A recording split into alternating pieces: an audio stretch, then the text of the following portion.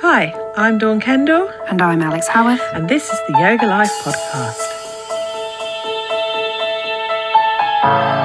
Welcome to the Yoga Life podcast. I'm Alex Howarth. As you may know, if you listened to last week's episode, it's just me at the moment, flying solo. And I'm spending the next few weeks chatting to the incredible people joining me at the Norwich Yoga Festival in August. Last week, I had a wonderful conversation with Kelly Taberner. If you've not listened to the episode, it's a good one. I've had messages, texts, emails about how people are now considering becoming a life coach. And it's just wonderful to know that she was that inspiring and that there are so many people out there wanting to help others feel better in their own life. It's just great. It'd be great to know if anyone off the back of the interview wanted to go and seek the help of a life coach. It left me feeling like I wanted to. So I wondered if anyone else had the same mindset after that interview. This week we have a slightly different angle, probably a little bit more linked to yoga, as we journey deeper into the world of Ayurveda. As you might know, this is something that has gripped me for the last 6 months or so. I've loved learning more about Ayurveda and taken my studies a lot deeper. But this week I had the most awesome conversation with Jodie. Jodie owns the business Inner Pharmacy. Head to her website, innerpharmacy.com, and pharmacy is spelt with an F, and you can find out everything that she has to offer. But I'm going to start today by reading her bio, and then we will jump straight into the interview itself. So in 2006, a friend introduced Jodie to Ayurveda. A few years later, she visited Kerala, India. It was the start of a soul-searching journey towards Ayurveda and the alternative medicine. The experience led her on a 10-month part-time certification. In 2011, as an Ayurvedic health counsellor at Mount Madonna Institute of Ayurveda in California, she was introduced to her teacher, Dr. Vasant Lad, a renowned Ayurvedic physician and author. Christmas of 2012, she returned to India for a personal retreat at an ashram and hospital in Kerala. The effects were palpable. Hungry for knowledge, Jodie left her 20-year career in fashion to study full-time at the Ayurvedic Institute in New Mexico, where she completed her Ayurvedic practitioner certification and 500-hour yoga teacher training in 2015. During her time, she was introduced to astrology as a sister science to Ayurveda, and Vastu, the yoga of space. In 2021, Jodie completed her yoga teacher training in yoga for menopause. A culmination of Jodie's studies in Ayurveda and its sister sciences, her previous career in fashion design and personal experience have created Inner Pharmacy and her blog, The Daily Dose, offering Ayurvedic insight for women, giving you the tools to live a modern life using ancient wisdom.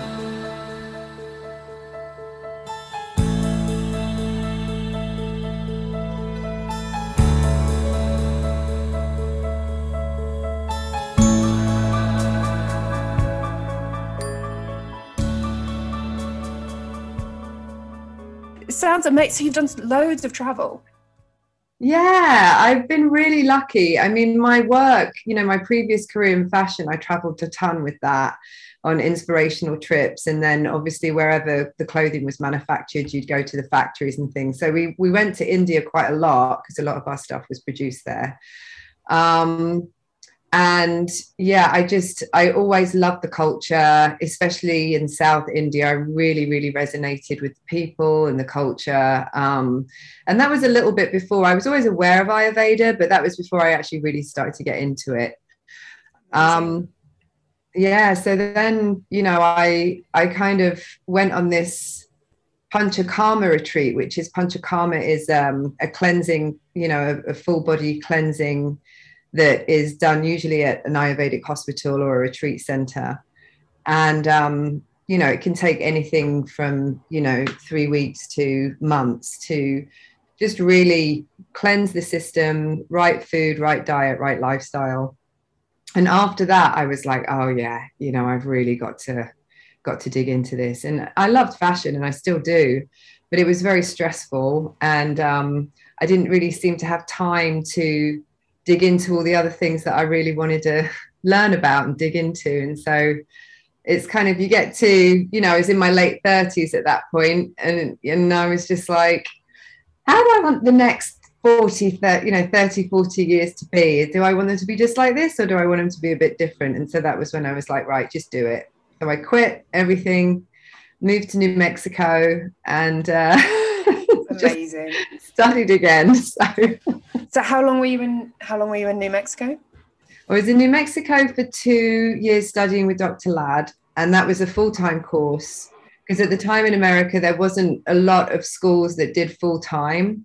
And because I'd done this, you know, this 10-month kind of prerequisite for the Ayurvedic health counselor before, which I was able to do while I was at work. So I would go one weekend a month to the school, to the college, and, you know, have a full-blown weekend full of learning, and then you would study the rest of the month. So I was still able to keep my job.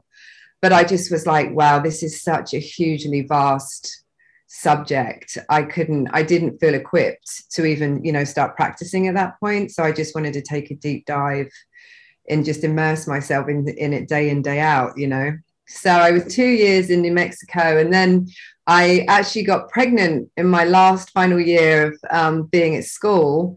And so then we moved to Taos, New Mexico, and where I have my daughter, and, you know, practiced all of the Ayurvedic practices for postpartum, and, you know, it was just great. It was lovely. It was a beautiful, very special time. New Mexico is a very special place. Yeah. Wow. I mean, it sounds amazing. What a journey. Yeah. And at least you came out of it wanting to only implement it more and take the career forward. Imagine if you come away from it like, it wasn't actually for me. Yeah, exactly.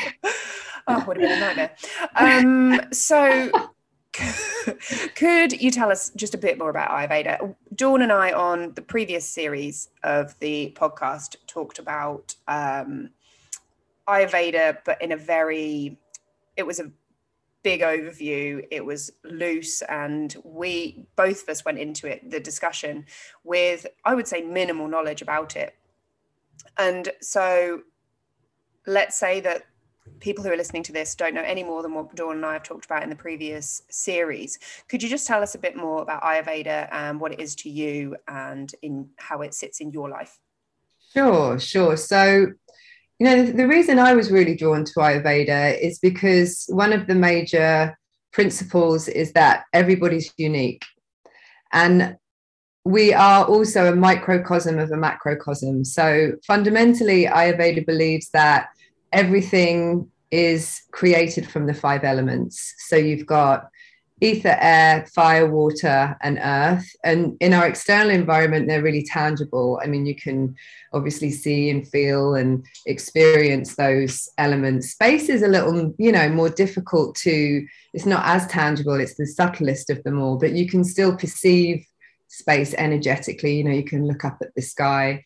Usually with space, it's the boundaries that contain it that help you to perceive it. But within the body, you know, you make those connections. So space within the body, we've got tiny little spaces in our bones, our colon, our intestines, our lungs have space. You know, space is completely within us. And space is also really important for communication. You know, our throat has space and it enables us to speak. And so when we're not feeling like we have enough space in our life, maybe our life is too full, or relationships are maybe a little too, you know, close quarters, then we feel like we're unable to communicate as much. So there's all these like really subtle connections when I started learning it that I just found so profound and really interesting. And then you move to air, and air is essentially movement. You know, that is the connection. So anything that moves within the body is air. So you've got, you know, the blinking of an eye, the beat of a heart, you know, your voluntary and involuntary movements are basically air. Fire, you know, fire is heat, it's light.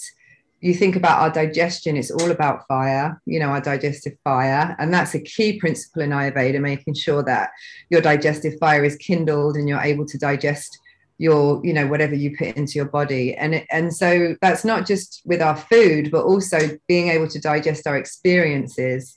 So what we're bringing in through our senses, we're able to digest and assimilate that information. And then we've got water, which of course, you know, we're hugely made up of water. So that's kind of easy to perceive. And then earth, which is, you know, our structure, our bones, our support system. So Ayurveda, what Ayurveda does is it partners up these elements to make things a little bit easier. And they create these energies called doshas. And dosha is something that you'll hear a lot of in Ayurveda. Like, you know, if people start getting into, oh, what dosha are you? And so they make up your characteristics as well. So not only do they have physical traits, but they have mental characteristics and personality traits too, and physical traits in the way that our bodies are shaped, in the kind of coloring of our body, or our, you know, potentially our eyes or our hair. They have, you know, personality traits. So depending on, you know, these combinations. So Vata is predominantly air, so air and ether. So you could just say air. You know, that sometimes the Sanskrit terms can be a little off-putting and difficult for people to comprehend at first. But if we say Vata is air, and then we say Pitta is fire and water, so that's like a fiery constitution. And then you have earth and water, so more of an earthy constitution.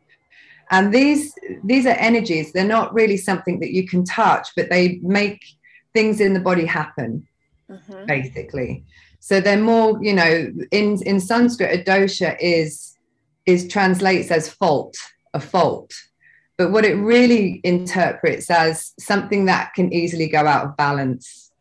So you want to try and keep these doshas. We're all born with a specific combination of these doshas, and every one of us is going to be different. You might get two people that are predominantly air, fire people, but their combinations within that are going to be slightly more or less fire than the other. So everybody has completely different constitution. And so with the doshas, so let's say you have your, like, physically you could be one dosha. Could you then be a different dosha within your, like, personality? You could definitely be a different dosha in your mind. Yeah. You know, like I've got a pretty Vata mind, but I'm a Pitta Kapha constitution. So you know, essentially, what the beauty of Ayurveda is you're born with this constitution which is innately you. But what tends to happen is life in general and experiences tend to elevate certain doshas to create an imbalance. And often, you know, you will be quite surprised when you could look at somebody and think that they're one thing or one combination. And then when you listen to their pulse, you're like, oh, wow, actually, you know, this person is something very different. And people can tend to, you know, like, this is why the quizzes, you often get the quizzes, like, which dosha are you? And I find a lot of the time those can be really confusing, because 100%. People will do it and they'll be like, oh, I get insomnia. Oh, yes, I must be a Vata person. I'm nervous and anxiety, and I have great hunger. I'm this. But all of those things are changeable, and all of those things are probably happening because of an imbalance. So you are not your imbalance. You are your unique, you know, your unique constitution. If there were questions like, you know, for instance, like, air is irregular, right? Okay. It kind of changes pattern wherever it goes. You know, it kind of does what it feels like.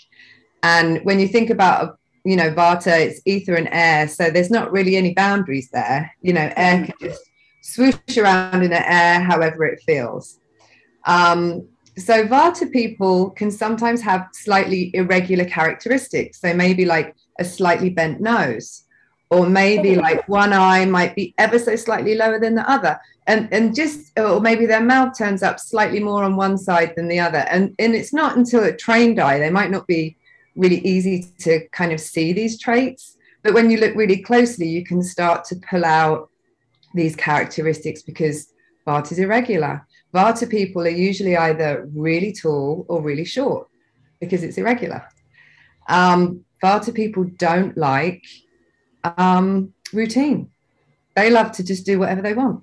They don't want to have to eat at this particular time, or they don't really like doing the same thing every day, because they're really creative, but at the same time they're incredibly flexible. So each dosha has all these different nuances and traits that once you start to understand the differences between the three, it just helped me so much in understanding myself and my own tendencies, and also understanding other people. I became a lot more accepting of people, like when I was working in fashion, it'd be like, oh God, that person's so flaky, I cancelled the meeting again, they're so unorganized. And then when the pitter in me wants to, pitter people are very organized and have things just so. And I just started to be like, oh, because, they're a Vata person, you just start to, or if someone was particularly irritable one day and I could see that they were really hot and bothered and quite red in the face, and I'd be like, yeah, their pit is really high today, you just take a load off, that's. I love it. So you just instantly have this like compassion because of the understanding behind it all. Yeah, that's the thing that really drew me to it, was just really like trying to understand people and like the human race really, and what makes different people tick and why we're like we are. And when I would get really snappy and moody and irritable, then it would be like, oh, okay, it just makes you feel a little bit less down on yourself, because there's a reason behind why things are happening. And it's actually once you learn it, it's actually quite simple. So, if you're feeling irritable, then maybe stop doing so much. Pitta people love to push all the time. It's like they're very competitive. They've set the bar really, really high for themselves. They push themselves, they're not physically as strong as they think they are. So they get quite exhausted quite quickly. And it's about doing less, and maybe just not trying to be so perfect. And which is obviously quite hard, but I suppose so. Essentially the irritability or any negative emotion would come when something is out of balance. Yes, essentially, yeah, absolutely. I mean, if we are all living within the boundaries of our true nature, we would have more of the positive attributes of what those doshas have to offer. So, for a pitta person, they're great leaders, they're really entrepreneurial people, they're great leaders, they're a wealth of knowledge, they love to learn.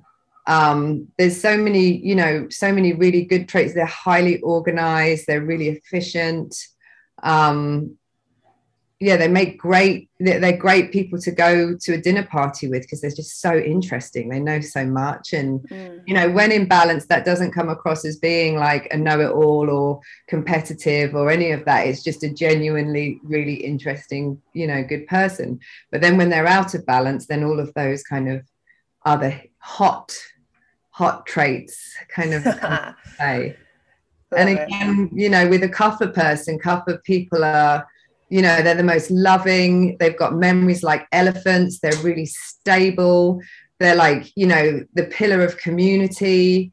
They've got, I always think kapha people are the nicest kind of people, actually, because even though they've got their body type is slightly bigger, because they have the earth and water elements, their body types are, they gain weight a lot easier and they're much more sturdy than the other two, but in a way that acts as a buffer, so they're able to take a lot more than other people. Like, they're great mothers, great nurses, great caretakers, because they can take a lot of stuff, and they just kind of buffer it because they have this beautiful kind of shield of earth and water, this like kapha shield that they can just be like, oh, just brush it off, come and give me a cuddle. What a beautiful way of thinking about it. I love it. But then when they're out of balance, they can get quite depressed. They don't want to go anywhere. They be quite greedy. They want to hoard things. They don't want to let go of things because of that that cohesion of of earth and water. It's a very, it creates cohesion, and so they can get quite sticky where they can't like let go of things. And so that's that might be a sign that there's a slight kapha imbalance there. So yeah, it's really fascinating when you just start to kind of break down the elements and what their attributes are. You can really just feed it into all different kinds of aspects of people and life and practices. So I love it. With each person or each dosha that you've described, I've instantly drawn to mind someone in my life. It's such ease. It's like, that's them, and that's them. It's amazing. I love it. I'm going to have to tell all three of them to listen to this because see if they agree with me. Oh, that's brilliant. So I assume you've pretty much answered this question already, but essentially everyone can benefit from Ayurveda and knowing more about it and implementing sort of this knowledge into their life. I think so. I mean, whether or not, it can get quite philosophical, but on really the surface, just kind of for people, the word for health in Sanskrit is phasta, and that essentially translates as established in the self. And, there's the famous quote of, know thyself. Once you understand your makeup and yourself, it helps you just make sense of things, for me. Lovely. So, and, just in general, kind of, if it's a really, you wake up and it's a really windy day, and it's, it's quite cold and blustery out there, and maybe you don't want to do too much movement that day. Maybe you don't want to go out for that run. Maybe you want to take a few things off the to-do list and just sit really still with a heavy blanket on the lap for 5 minutes and a warm cup of tea or something. It's about these really subtle changes because then if you do go out for that run, or you run around like a headless chicken all day and the wind's blowing and you get home, you're thoroughly exhausted, you're like really anxiety's through the roof, and you probably won't be able to sleep that well. So it's not just balance within yourself, it's balance with your surroundings, depending on the weather, the time of year, maybe even the time of your life, I assume. Totally. Shift and change over your life as well. Yeah. So beginning of the life up until about 15 are the kapha years, where we're growing and building and physically kind of getting stronger and like building the foundations of our physicality. And then once we reach 15 to about 50 are our pitta years. And this is where the mind, the intelligence really kicks in, and that drive and that kind of real go-getter attitude of like making a home, potentially creating a family or starting a business or being the householder, making your life essentially, or making money so that you can prepare. And then once you reach 50, that's when we go into our vata stage of life. And so this is when we essentially, if you think about, you're not old enough yet to be experiencing many things, but you reach about, your early 40s, and you start getting, oh God, my back, or, certain things start to give way. And you realize that, we can't fight the aging process, and vata is catabolic by nature. It just is, most vata diseases are deteriorating. Somehow there's a deterioration of the physical body somehow. And so, whereas opposed to kapha, kapha diseases tend to build, they might be growths or things like that. Whereas vata diseases tend to be more, not always, but tend to be more catabolic. And what about things also, is there a pitta disease?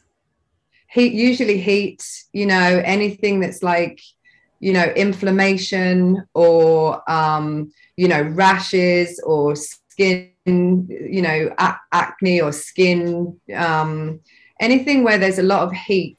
And and a lot of the time there's a combination of doshas Yeah. that causes things, and a lot of the time it's the vata dosha, it's the air and ether that are pushing, it's that movement that they're pushing the other two to be naughty as well. One of my teachers always said, like, vata's like the little boy, you know, with the naughty stick, just prodding and poking around and like trying to instigate things all the time. So often you'll find, like, if you can just calm that down, the other things will slowly start to calm down as well, because the other two, you know, the fire and the earth, they need the air, the movement in order to move. They generally don't move by themselves. Fire rises because it's heat, you know, so heat rises. But so yeah, that's amazing. It's amazing. So I can see, because obviously now you work with people within menopause and that later in life sort of. Yes. Yeah. So I can only imagine all of this is a massive impact on life going through menopause. Yeah, I mean, it can be different for each of the doshas. So, you know, vata people, because they've just lived their whole lives being their constitution, it's perfectly normal for them to be, you know, to be in that vata state, that kind of air, mobile, kind of light state. But when you get a pitta person or a kapha, especially kapha people, like, because they're so grounded and steady and, you know, nothing really phases them, all of a sudden they start to get that lightness and that slight anxiety happening and that forgetfulness, you know, and that they're a bit like, what's happening to me? You know, it's just like a big shift. Stage of life. I mean, even my parents, who are now, you know, they're in their 70s and 80s, they both say, like, anxiety, they get more anxiety now. And it's, in my mind, I know it's because they're in their vata stage of life, and that's just kind of one of the imbalances of it. So it's more important when you're in your later years to ground and be more of the opposites, because in Ayurveda, like increases like. Yeah. So like we were just discussing about, when it's outside, if it's super windy and mobile outside, and then you continue your day being incredibly mobile, you're going to increase that mobility within the body and all those racing thoughts and that monkey mind, and, you know. So therefore going to create an imbalance.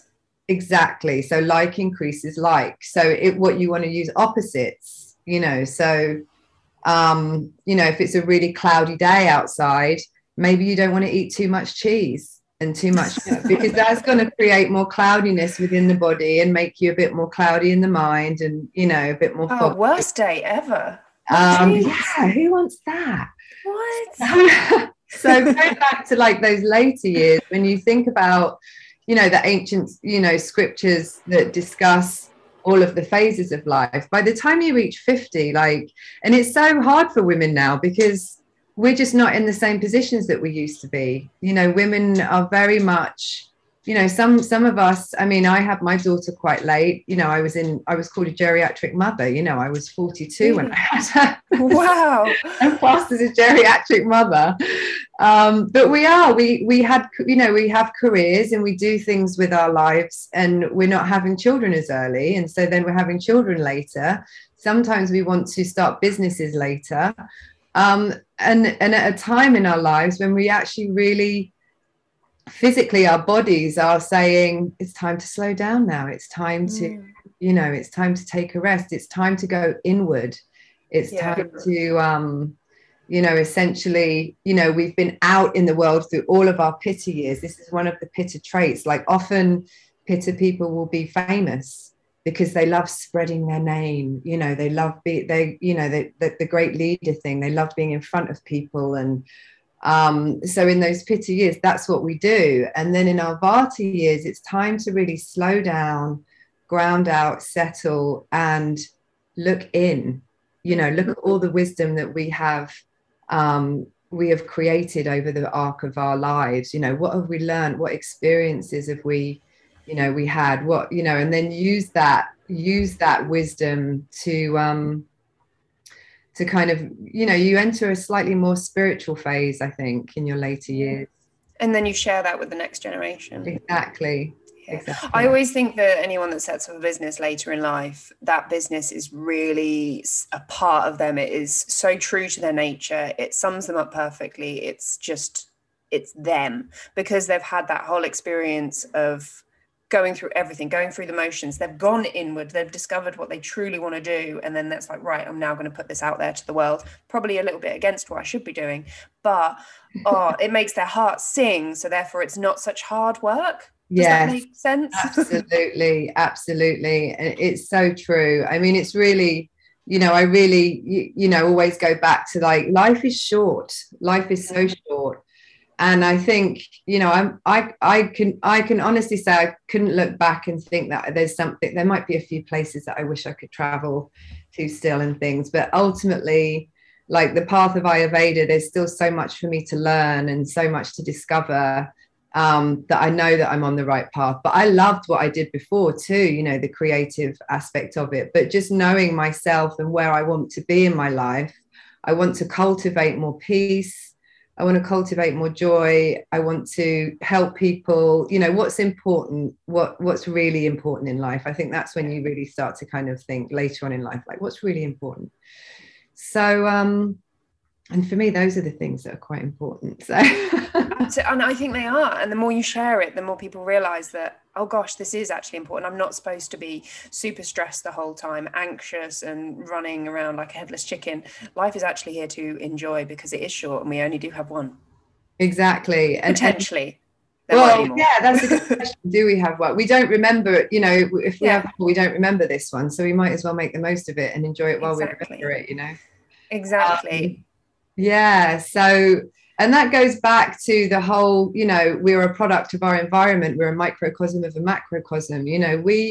We're meant to be waking with the sun and going to bed with the sun, when the sun goes down, and eating at specific times of the day. And, look at, we're continually just obsessed with our computers and our electronics, which is essentially in itself is fire. So, we're elevating our fire just by working on electronics every day without taking a break, until maybe, our circadian rhythms are completely out of whack and people wonder why they can't sleep. And it's because we're on our phones until 10:30 at night. And so our lives are very, it is difficult in this time to really kind of stop and take a minute and not kind of, technology is supposed to make our life so much simpler. And I've actually found it just makes life just more full, because there's just always something else to do, isn't there? Exactly. To look at, or to, investigate, or, what would I have done before Google? It's like, well, let's Google it. I don't know the answer to that. Whereas before you might just take a trip to the library and look in a book. Now everything's at your fingertips. So we're so much more stimulated. And with that, you get this kind of nervous energy of just more, rather than just remembering to just shut it all off and sit for a minute. Sit and be and enjoy where you're at, rather than trying to constantly push forward, which is socially, we should all go forward, more. And that's just a constant push, whereas we never actually take the time to enjoy where we're at. No, absolutely. Yeah. So you just mentioned kind of the eating times and everything. And when I first learned about Ayurveda, and I remember saying this in the last series, I loved my 200-hour yoga teacher training in Nepal, learned so much, but he touched on Ayurveda very, very briefly and essentially put me off it for probably the best part of 3 years, because it was just, to him, it was almost just a diet plan. Eat this, don't eat that. Eat this, don't eat that. Don't eat those together, you will die. It was, you got to love him. He was amazing. However,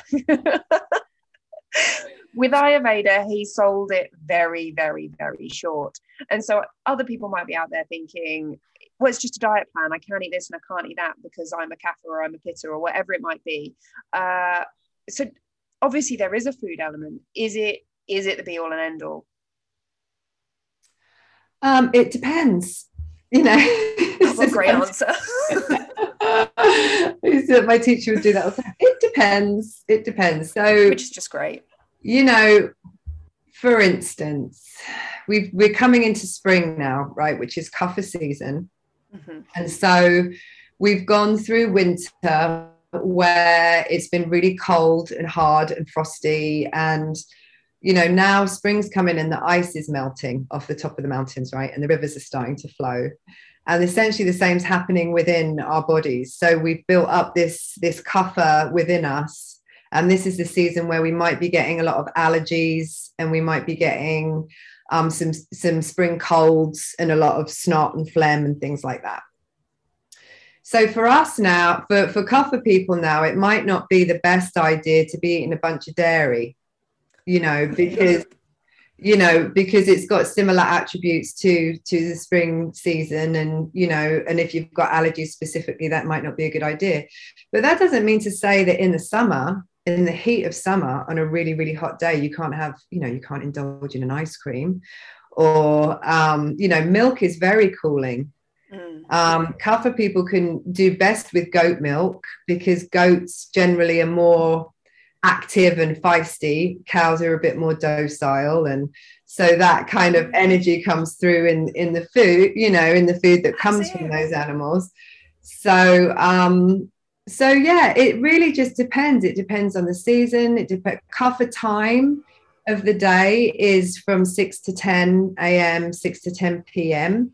So during those times, you might not want to eat, specifically kapha heavy, dull foods like, lots of meat and lots of dairy and, things like that. But then, at lunchtime, there's no reason why you couldn't indulge in, it really depends. And it depends on if you're a kapha person in balance or if you're a kapha person out of balance. So it's really about taking that day to day, seeing what's happening with you day to day, seeing what the season is, what's happening outside, what the weather's like, and then just kind of judging how you feel. It's like there's this saying in Ayurveda, it's prajna parad, it's like blasphemy of the intellect, and it's when something isn't good for you but you just do it anyway. Oh yeah, that's one of the 3 causes of disease, isn't it, within Ayurveda? Yeah. So you've got you're a pitta person, and my teacher would go to extremes, and he'd be like, you're a pitta person and you go out in the midday sun and you drink whiskey and you smoke cigarettes and you eat hot chili peppers. You are asking for trouble. You do it anyway. And what tends to happen though, if you keep pushing those, it doesn't actually make me feel that good eating this, but I just like the taste so much, so I'm just going to do it, and then you do it and you do it. And then what happens is you kind of like, the blasphemy of the intelligence, you start to insult the intelligence on a cellular level, and your cells start getting confused about what's right and what's wrong. And so then you start craving it. I've got to have the ice cream and it's the middle of winter, whatever it is. So it's really about really being kind of aware. It's an awareness. And I think that awareness really comes with just taking a moment and being, slowing down and, just becoming aware of how certain foods make you feel and what you're feeling like, that day. And, so really, long-winded answer to your question is it really does depend. But I often feel as though, you give clients recommendations, you don't want them to feel deprived. And you want to integrate things at a really slow pace so that they don't feel overwhelmed, and something easy that they can just start to do, but notice a difference. And once they notice a difference, it's like, okay, this is how I feel when I don't eat that. And then this is how I feel when I do eat that. And then it's about, they start to make up their own minds about what's best. Yeah. Oh, that's amazing. So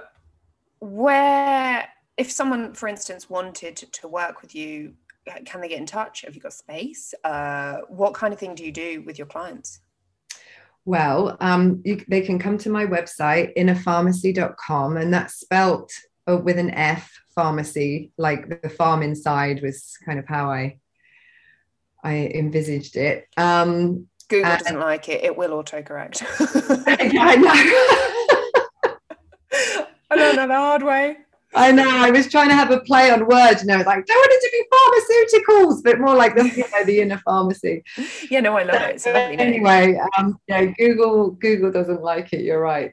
So you can find me. My number's on the website. You can use the contact form there. I'm also on Instagram, also under Inner Pharmacy. And essentially, we would have an initial consultation, and then, have a long talk about, what's going on, what's your diet like, what's your life like. I like to really try and gauge what's doable for people within their current framework. You could give a myriad of recommendations, but if they're not going to suit and they don't fit in and they're too much, then the client just won't do them, and then they feel deflated and it's kind of not fun for them. No. So I also do various treatments, depending on what's going on. So I do Mama treatments, which are it's kind of in a similar premise of meridians in Chinese medicine. We have very subtle channels throughout the body, and Mama really helps to just kind of release blockages. So you're pressing on specific energy points throughout the body, and you can use that for a myriad of different ailments. And then there's a lot of oil treatments that I do. I specifically do one that's really good for the eyes. It's called a Netrabasti, where you pour ghee into the eye. No and way. It's really good for eyesight. It's good for macular degeneration, for cataracts, any kind of problems with the eye. It can be hugely beneficial for. And there's another treatment that I'm learning, but I'm able to practice it too. It's called Nanda, and that is a Tibetan form of massage, which is a really beautiful. It's actually a commitment of 12 months, though, this one, where each month you work on various different levels of the physical body, and then you go more into the metaphysical. But it's really wonderful for releasing trauma, releasing old experiences that are no longer serving us, and just basically kind of leading to a more joyful experience. Wow, that sounds amazing. It's absolutely amazing. I mean, the shifts and changes that I've seen with people who have been undergoing the process is profound. It's really, I'm so glad I found it. I've never heard of it before. It sounds incredible. Yeah, who's teaching me is Anne Hyam. She's amazing. She practices it, and she's teaching it, and I just jumped on that. Amazing.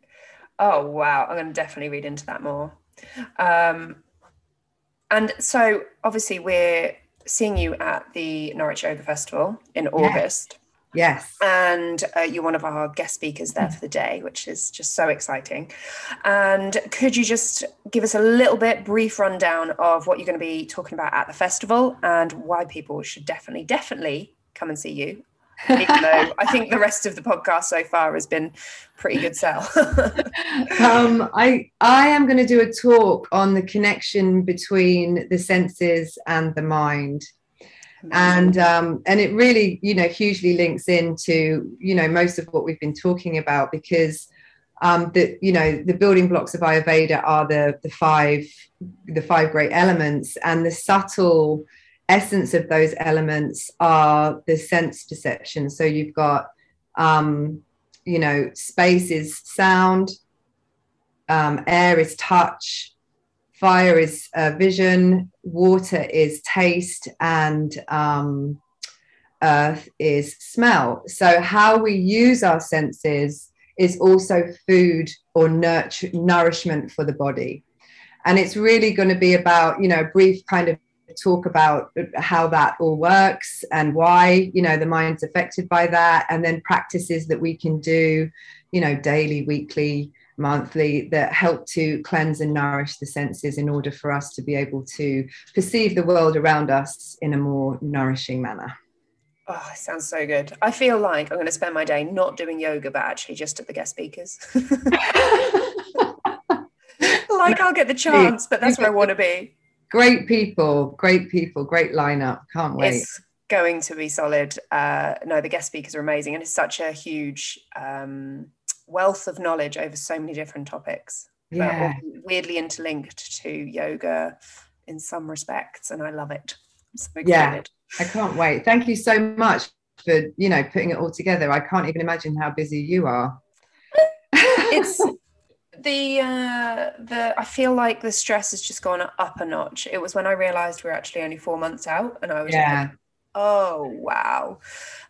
So it's gone up a notch, but it's also really exciting. Yeah.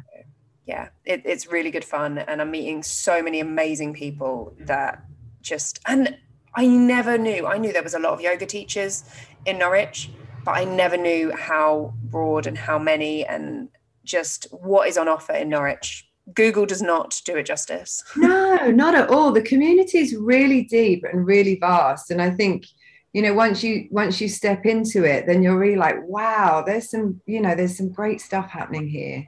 There really is. Experienced, really wonderful teachers.